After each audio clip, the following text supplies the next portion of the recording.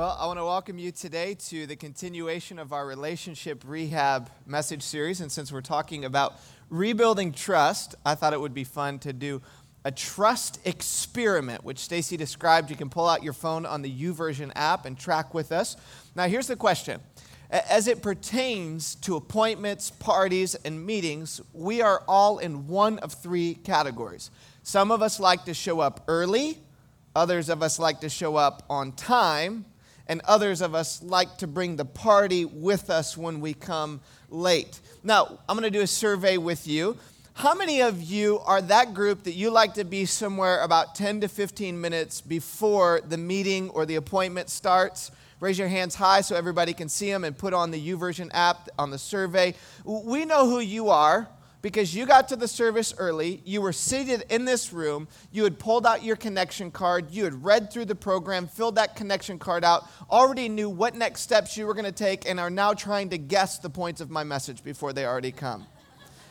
Others of you, you're like me, and I'm going to spiritualize this because I've heard that God is like this, okay? You like to show up on time, not early or late. God's on time all the time, right? You're like me. You might be a minute early, a minute late. You might have to run a few red lights to get there right on time, but you're there on time. Raise your hand and also indicate on the app. Some of you guys are there. The rest of you, you're the kind of folks that you came in today in the service in like the third song, the welcome, and you may not intend to be like that, but you show up, and when you show up, sometimes the party starts 10 to 15 minutes late. Raise your hand. Let's see them high. Don't be ashamed. It's not a character defect. It might be your culture, your personality. But let me tell you a little secret. Okay, you frustrate the rest of us, number one. I used to be in that category. And not only do you frustrate the rest of us, but we lie to you. In fact, we justify our lying. And we tell you a party, an appointment, or a meeting starts about 10 to 15 minutes before it starts, right? You ever done that before? You're like, the party starts at 3, you tell that person 2:30. And they show up right when the party starts until they learn that you do that to them, right? And you keep backing it up until it doesn't work anymore. In fact, we have some folks on our staff here at South Bay who are like this, and we tell them when we're going somewhere, we give them that extra margin, and then sometimes they realize that we're doing it to them, and then they still show up about 30 minutes late. So we lie to you, and here's the other thing that we do. Not to make you feel bad, but we stop trusting you. We stop trusting you to be on time, and we learn to expect that you're going to be late. But not only does this happen in appointments or with meetings, this happens in other areas of our life as well. When someone fails to come through on what we expect, we begin to stop trusting them. Maybe it's abuse from the past. Maybe it's a spouse that has promised to do something with or for the kids 100 times, and they fail to come through on that promise. And there are two things that make it difficult for all of us to trust. Number one, it's who I am. It's the baggage from my past that I carry into every relationship. And number two, it's what I see. It's who I am and what I see that make it difficult for you to trust, for me to trust, and for us to trust. Maybe it's a relationship where you've told a person a secret 100 times, and every time you tell them that secret, they go and tell somebody else. That's what you see, and now you stop trusting that person. But from our past, we get jaded, we get hurt, and we begin to carry that hurt over into existing relationships. I remember when my wife Stacy and I had started a church in Texas while we were going to grad school.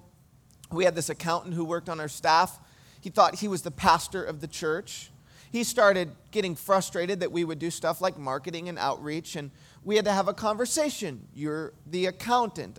I'm the pastor. This is the way decisions go. Well, he didn't like that conversation. He didn't like the trajectory of the church, and so he decided to go to his blog and write that he wanted to murder me.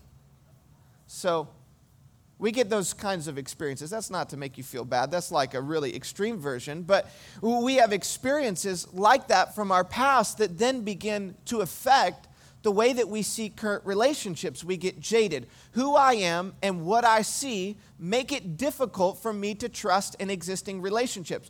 And in every relationship in our lives, trust is like the bedrock that supports the rest of our communication with that person.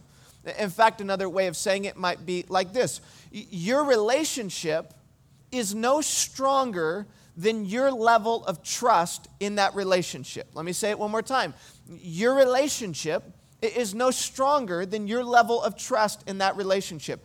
And so relationships have a tendency to go at the speed of trust. And consequently, when there is no trust in a marriage, in a friendship, in a dating relationship, between parents and kids, between kids and grandparents, when there is no trust, we start to disengage, don't we? We start to disengage emotionally.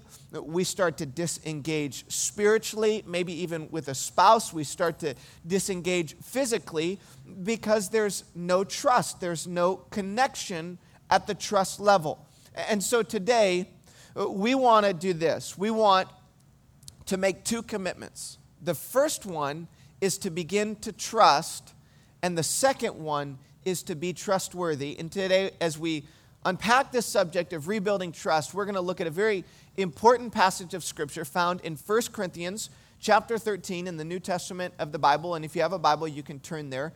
It'll also be on the screens in just a moment. But we're going to lay out a plan and some series of steps that we can take to rebuild trust in every relationship in our lives. And maybe there's that relationship that comes to mind when you saw the title of the message today, Rebuilding Trust. There's that one or two relationships that come to mind.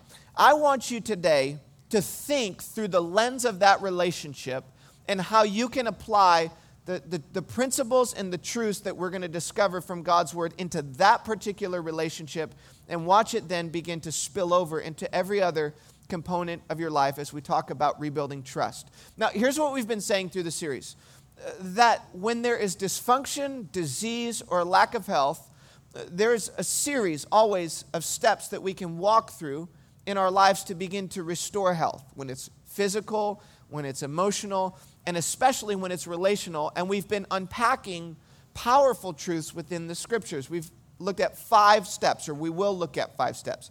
The first week, we talked about putting others first. Last week, we talked about clearing up relationships. This week, it's rebuilding trust. Next week, it's having fun together. That's going to be really fun.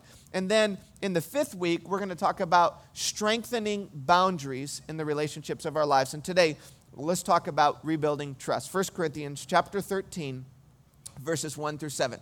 Let me tell you the context of what is going on in this particular passage of Scripture.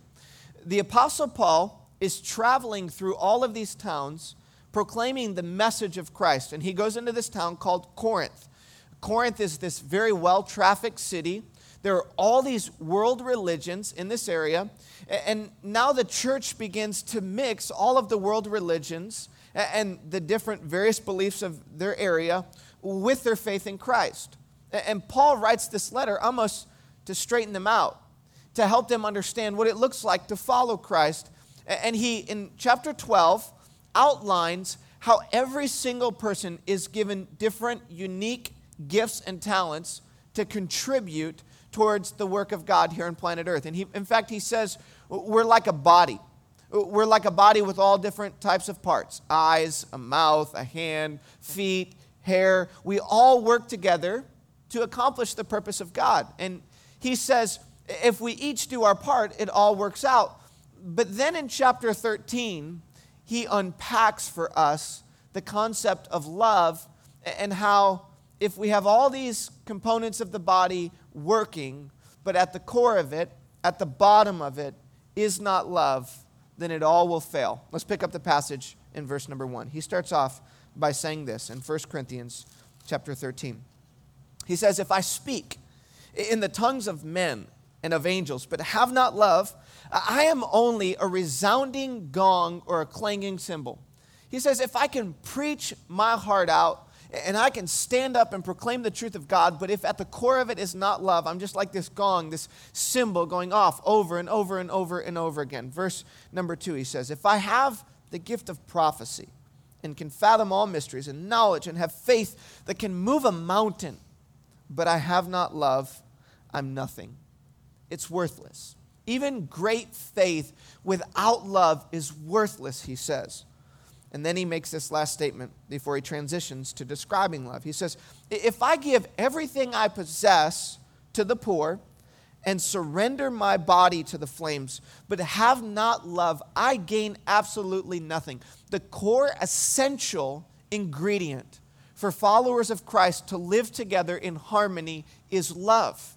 That's what it's all about. It's about loving God and loving people. It's not about a bunch of rules and procedures. If we can nail that down, if we can fully grasp and understand loving God and loving people, then it makes all the difference in every single component of our lives. But now he's going to go on to describe love, which I wish he wouldn't do in some ways, in a selfish way, because it makes it difficult. It's like, okay, this is what it does when you love or do not love, but now this is actually what it means to love as God desires for us to love, as God has loved us. In fact, there are 3 different words that we see primarily in the New Testament describing love. The first one is a phileo love, which is brotherly love. There's another one called eros, which I'm sure you can imagine what that means. That's where we get our English word erotic. It's a passionate, romantic love. But in this passage, Paul is describing a different kind of love. It's an agape love. It's the highest form of love. It's a commitment to love. And look at how he describes it, starting in verse number 4. He says, love is this. Love is patient. Love is kind. It does not envy. Love is not looking for somebody else to fail. It's not envious when another person succeeds. In fact, if you've been to a wedding in your life, which most of us have, you probably have heard this passage of Scripture read. And we say at the beginning of marriage, this is how we're going to love each other. We're going to be patient. We're going to be kind. We're not going to be envious when you succeed. Love does not boast. It is not proud. It is not rude. It is not self-seeking. And it is not easily angered. When I hear this description of love, and I think of the people in my life that I say I love, I realize that there is a big gap between what the Scripture calls me to live as and what I actually see in my reality. The Apostle Paul says, this is what it means to agape, highest form of love, commitment. Then he makes this statement, which all of us wish that he would not have said love is all about. He says, love keeps no record of wrong. We all have that filing cabinet, don't we? Friendships, dating relationships with our parents, with our kids. We get that list of all the things that have happened. We put it in the file, and then we wait for that opportune moment when we're in an argument or a fight to bring that file out, and we're like, no, this is what you did. See all this stuff that has been happening 10, 15, 20 years ago. We keep records of wrong. But then he says it this way. He says, love does not delight in evil, but rejoices with truth. Love is not looking for the other person to fail or to fall down. Love doesn't have the eye to find a person making a mistake. Love actually rejoices when another person does well and lives in the truth. And then he says this, it always protects. It's like a shield around the object that is being loved. It always trusts, always hopes, always perseveres. Listen to what the Apostle Paul is saying here. He uses this word always as a way of describing how love consistently relates to the object that it is committed to. Love always trusts. It always hopes. It always perseveres. The Apostle Paul is saying love believes the best about the object that it loves. I think that for so many of us, that this is a very foreign concept. for the way that we relate to one another. He, in essence, is saying that love bends for the sake of the person that is being loved. In essence, love looks for the most generous explanation for the other person's behavior. Is this the way that we relate to one another? I think that there's this big gap between what God desires for us and often the way that we live in the most important relationships in our lives. And so in the remaining time that we have together, we're going to talk about what it means to actually live this way. See, in every relationship, in my life and in your life, we have two major components. We have what we expect or our expectations of that relationship. We have a time that we expect that our spouse will come home from dinner. We have an expectation about how our children will behave when they're away from home. We have a level of expectation about how our parents will interact with our children if we have small kids. With a friend, we have expectations of what they'll do with that secret that we share with them. With a roommate, we have expectations about how they'll interact with us as it pertains to the cleanliness of our apartment. We have expectations in our relationships, but we also have what we experience. There's our expectations and what we experience. Maybe you expect that spouse to come home by a certain time, and then day after day after day, they don't show up on time. There's this gap between what we expect in the relationship and what we experience in the relationship. And in reality, some relationships, that gap is small. When I think about my wife, Stacy, she's one of the most trustworthy people I've ever met in my life. And there's a very small gap, but there are other relationships in my life and in our lives where that gap is pretty big. Maybe even that gap can keep going out this way so far that, it's, almost impossible to repair what has been broken, but there is a solution. In fact, here's what I want us to hear. When there is a gap in any relationship in my life, I make a choice, you make a choice, what to put in that gap. And there are two things that we can put in there. The first one is that I can put trust in the gap. And the second one is that I can put suspicion in the gap. I make a choice, you make a choice, we make a choice what to put in that gap. Either we assume the worst or we believe the best. And as you can imagine, trust is always protecting, always persevering, always hoping, always believing the best. Now, the question, obviously, that all of us are wrestling through is what to do when that gap is wide and when it continues over and over and over and over and over again. How do I respond when what I expect and what I experience consistently are separated by this major gap? Let me say it like this. With my son, Cademan, who is now 6 years old. And 2 years ago, my wife, Stacy, and I, as we were in the process of adopting our youngest son, Sammy, she went over to Ethiopia for 9 days in the process of bringing him home. I was kind of like a bachelor with Cademan at home for those 9 days. We were eating ramen noodles and peanut butter and jelly for dinner.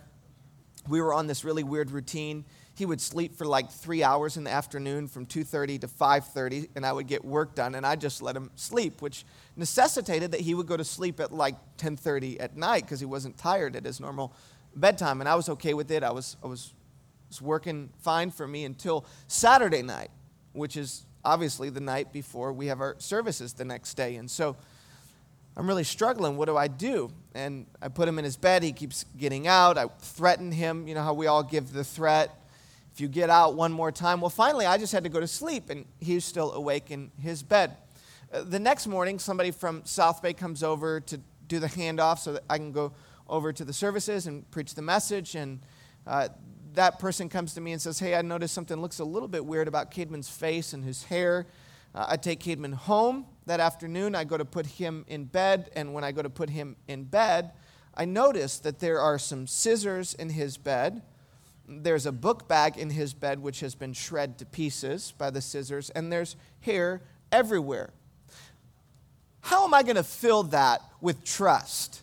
How am I going to believe the best? Oh, Caedmon, I just figured that you probably just wanted a haircut, right? So you just went in that's fine, that's cool if that's what you want to do. Here's the truth and the reality. When I cannot choose to trust, when there is a gap, I must confront the situation. When I cannot choose to trust, I must choose to confront. There must be some logical explanation, Caedmon, behind why you deemed it necessary to wake up after I had fallen asleep and to get the scissors and cut your hair. Please help me understand why it happened this way. In any situation in our lives, whether it's a spouse that takes the credit card and instead of living within the budget, they go to the mall and they return with 7 shopping bags from Neiman Marcus and Louis Vuitton, or it's a friend of ours that continually disappoints us with failing to come through on appointments or times that we're supposed to be together, or a teenager that breaks the boundary of when we've said that they need to walk through the door at the end of the day, or a person that we're dating that continues to cheat on us. All of these instances, when there is a gap and I cannot make the choice to trust, I must make the choice to confront. But we don't do that, do we? Our natural tendency is to, did you hear what Sally did? Oh my gosh, I can't believe her. She never keeps a promise. Oh, I'm gossiping about Sally now. Did you hear about Mark, who doesn't do his job? He never comes through. And now I am filling in that gap not just with suspicion, but with gossip. So there are commitments that I can make when there is a gap in any relationship. And if you're taking notes, here are the commitments that we can make. Number 1 is this. When there is a gap between what I expect and what I experience, I will make a choice to fill that gap with trust. And until I can get to you, until I can talk to you about the situation, I'm going to make a choice to fill it with trust. Have you noticed that we as human beings are acceptance magnets? We don't tend to find ourselves drawn to people who are verbally and emotionally abusive to us. Maybe we get stuck in a relationship like that, but look at even many high schoolers, that the reason that so many kids who are in high school deviate from the path that leads to life and joy is because there's this group of people in their school that loves them and accepts them, and there are all these behaviors that are associated with those people that love them and accept them. We don't have a tendency to rise to the occasion when somebody is suspicious of our behavior. Have you noticed when someone comes to investigate you and blame you and assumes the worst about you, what is the natural tendency? It's to be defensive. It's to explain your behavior in a defensive manner. We need to make the choice in every relationship when there is a gap to automatically believe the best until we can get to that person. The second one is this. When I catch someone filling the gap with suspicion, I will come to your defense. When I catch someone filling the gap with suspicion, I will come to your defense. Instead of engaging in a gossip loop about you, I will come directly to you, but in the middle of that conversation, I will defend you until I can clear it up and understand what it was that produced this gap between what I expect and what I experience. And then, lastly, but certainly not least, is if what I experience or see begins to erode my trust, I will come directly to you. The quickest way to break the cycle of mistrust in any relationship, the quickest path is to go directly to that person. Because what happens to us when we assume the worst, We build out the worst case scenario in our minds. I did this earlier in my marriage. Remember, I said the challenge for us is what I expect and what I see, what I see and who I am. I have some areas of my past from being abandoned and struggles that affected my marriage initially, and it made it difficult for me when my wife would be at work late as a teacher and I'd call and I couldn't get a hold of her on the phone and I didn't know where she was. That gap began to affect my trust, but I would assume the worst until I realized she's an extremely trustworthy person and I need to come directly to her when there is a gap and solve it as quickly as possible. Could you imagine in every relationship in your life if just this week you had made these three choices?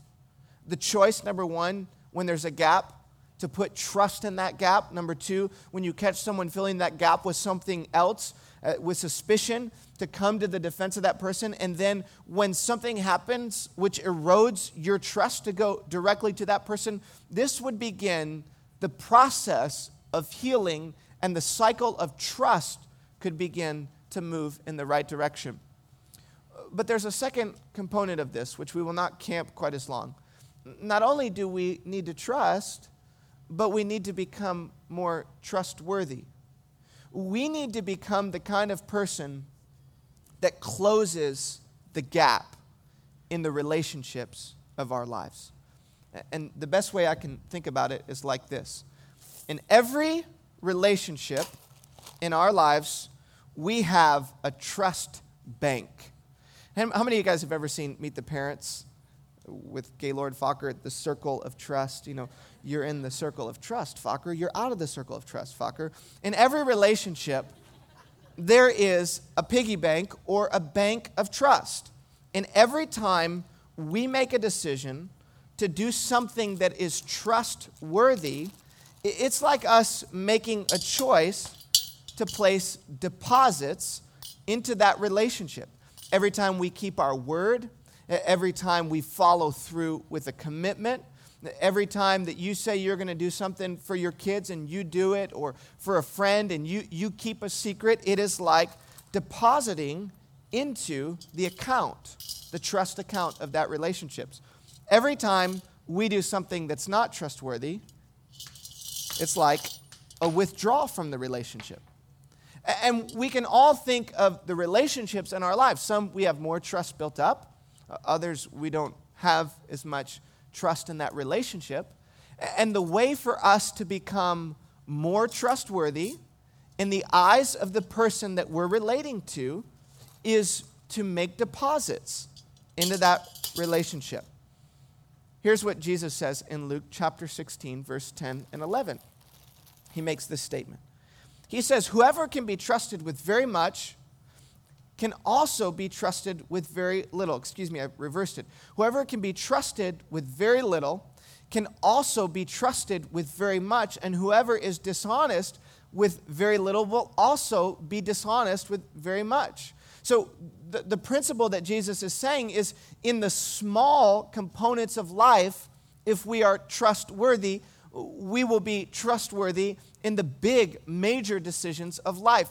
And the process of healing, the process of restoration in any relationship is to make small deposits to begin to rebuild trust. And here are a couple things that we can do. Number one, trustworthy choice. I will commit to do what I say I will do, and when I don't, I will tell you. I will make a commitment to do what I say I will do, and when I don't, I will tell you. This is insanely important to me in my relationship with my two boys who are 6 and 4 years old, because they are learning to trust me, and they will try to nail me down. My son Cademan yesterday asked me, he said, "Dad, I'm trying to figure out my 7th birthday, which is September 15th, 2013. And I was wondering if we can do a full-blown Spider-Man party for my 7th birthday." And I've learned to say in those instances, "We'll see." when we get to the point of decision, we'll make that decision. This is not the point of decision, because what I don't want to do for my kids is to make a commitment to do something and then not to follow through. My wife Stacy jokes about this one here. I'm supposed to be home by 5:30, and number 2 is this: I commit not to overpromise and underdeliver, but if it looks like that's where we're headed, I'll tell you. The expectation in my family, or I should say the time I'm supposed to be home, is 5:30. And I have a tendency to not plan well that last 5 minutes before I walk out of the office, that I might get bumped or somebody might want to talk to me, and how long it takes to pack up my bag and get to the car. And I have a tendency to leave the office at 5:27 and call her at 5:30 on the dot. And she said, I just stopped taking the call because I knew at 5:30 that means you're on your way home and you'll be home about 5:35.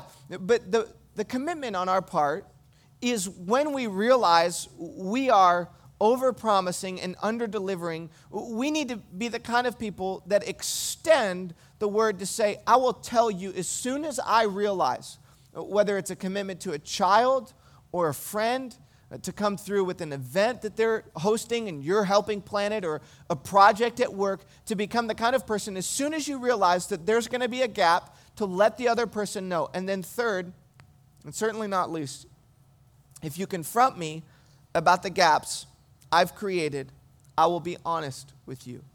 I will tell you the truth. If you come to me, if there's a gap in communication, you call me on my phone, you can't get a hold of me, you text me, I don't respond.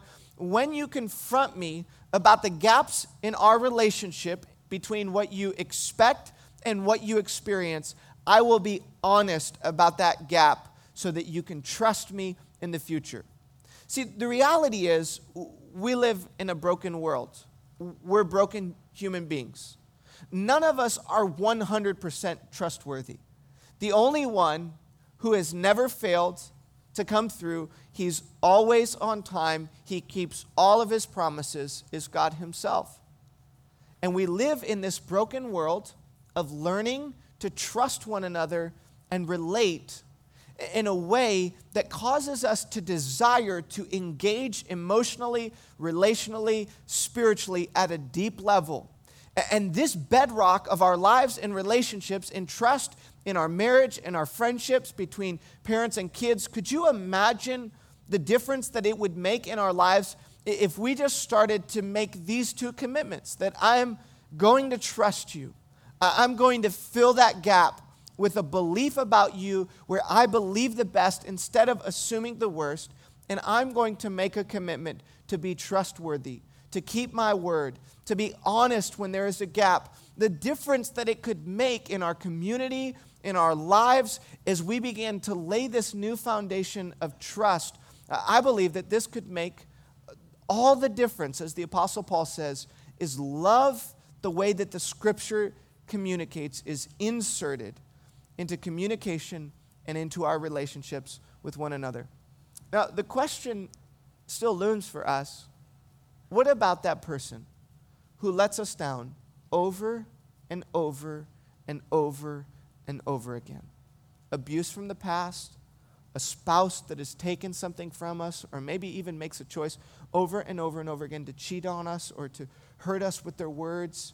Maybe it's a parent that abandoned us. What do we do with that gap? That's why the 5th week, when we talk about strengthening boundaries, 2 weeks from today, I want to encourage you to be here, because we're going to talk about how do we create boundaries where we let the good in and keep the bad out, and unpack a little bit more about those specific instances, because it moves from trust then into this issue of boundaries that we must address relationally. But what I want to say to you as we conclude our time together is that no matter how bad the trust level has become in any relationship in our lives, we can begin to make choices to fill that gap with believing the best and taking steps towards that person.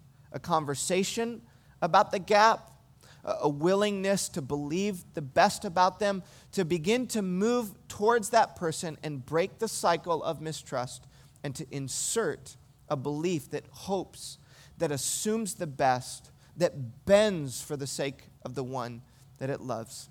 And this could make all the difference for us. Will you do that this week? To take that one relationship that we pointed out earlier today and begin to move with these steps that we've talked about into the direction of healing and trust in that relationship. Let's pray.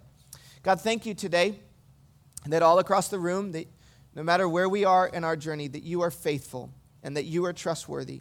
And God, I pray for the people today who have experienced great levels of brokenness, great levels of pain from their past. And I pray that you would help us in this process of healing to begin to assume the best or believe the best about that person that has hurt us, and to start taking steps in the direction of healing, steps in the direction of restoring what has been broken, and that marriages and friendships and dating relationships and communication between roommates and parents and teenagers, that it would begin to be restored because of love being operated in a way that your scripture communicates in our lives. And we pray all these things in the name of Jesus. Amen. Well, I want to thank you today for being here with us. When you walked in today, you received a program. And if you can go ahead and pull out that program, there are a couple things that I want to call your attention to before we conclude our time together. One thing I want to make sure that you know about, if you're here with us and you're exploring what it means to have a relationship with God, I want to let you know that you are loved by God, that He is a trustworthy Creator who desires relationship with you. And if you'd like to talk with someone after our service, I'll be at our guest center. Several of our volunteers will be there. We also have a prayer center upstairs. And just indicate on your card that you'd like more information about beginning a relationship with God. We'd love to help you in that journey to follow up with you. Also, many of you are new to South Bay. In fact, over the last several months, we've experienced a tremendous wave of growth in our church. And after each of our services, if you're new to South Bay, make sure to go outside and stop by or swing by our newcomers reception. That'll be about 20 minutes long. You'll hear about our vision and values and how you can get connected here. It'll be on the front lawn in front of the building, and we'll just give you everything that you need there. Don't just bring yourself. You can leave your kids and Bay kids during that time so that you don't have to have them there with you. And we'd love to meet you and help you know more about South Bay and how you can get connected. Lastly, but certainly not least, every week we have an opportunity to give back to God financially. And in just a few moments, there will be some buckets that go by. You can place your connection card inside that bucket as it goes by. Also, if you're taking any next steps today, let us know about that. And then you can put your offering envelope in at the same time. We'll sing one last song. And then I want to encourage you to be back here next week with us as we talk about having fun in all the various relationships of our lives. And we're going to do something very important and special for marriages as well next week. So you want to make sure to be here. We look forward to seeing you. For that, guests, please do swing by the guest center before you go to newcomers reception so that we can give you a gift just as our way of saying thank you for being here with us today. Let's stand as we sing this last song. We'll be dismissed afterwards.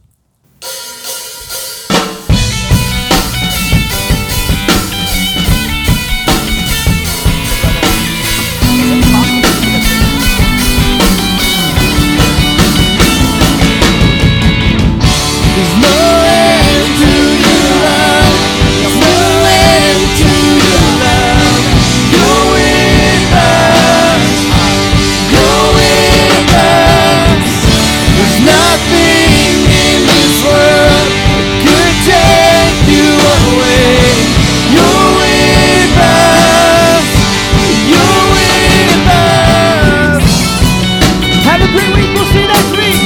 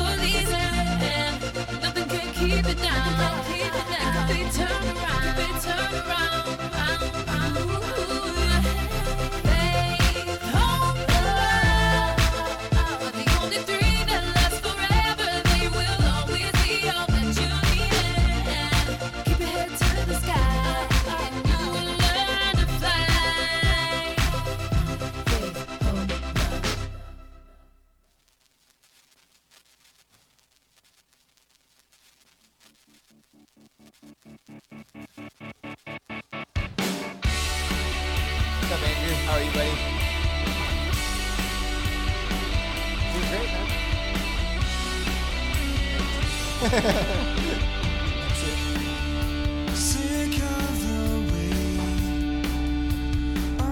What's up, Kiwi? Oh, Kiwi, good. Good to see this, man. Doing all right? Good. No. You go under again. This is overrated. Don't move and spin me round. I am flying solo. She loves the radio while he tunes out nice and slow. But they're all together way too lonely. She loves the radio while he tunes out nice and slow.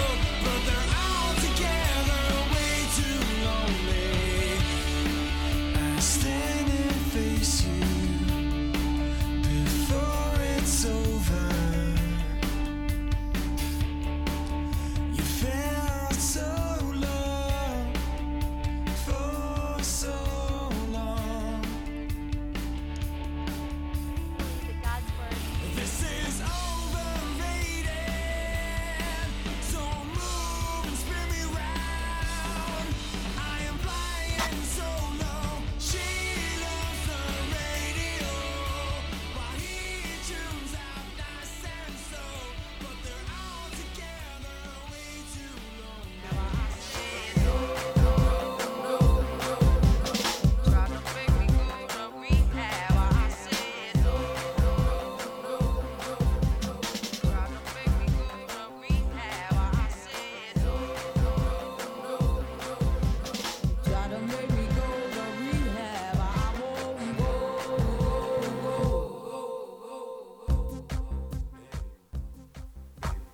Well, I want to welcome you today to the continuation of our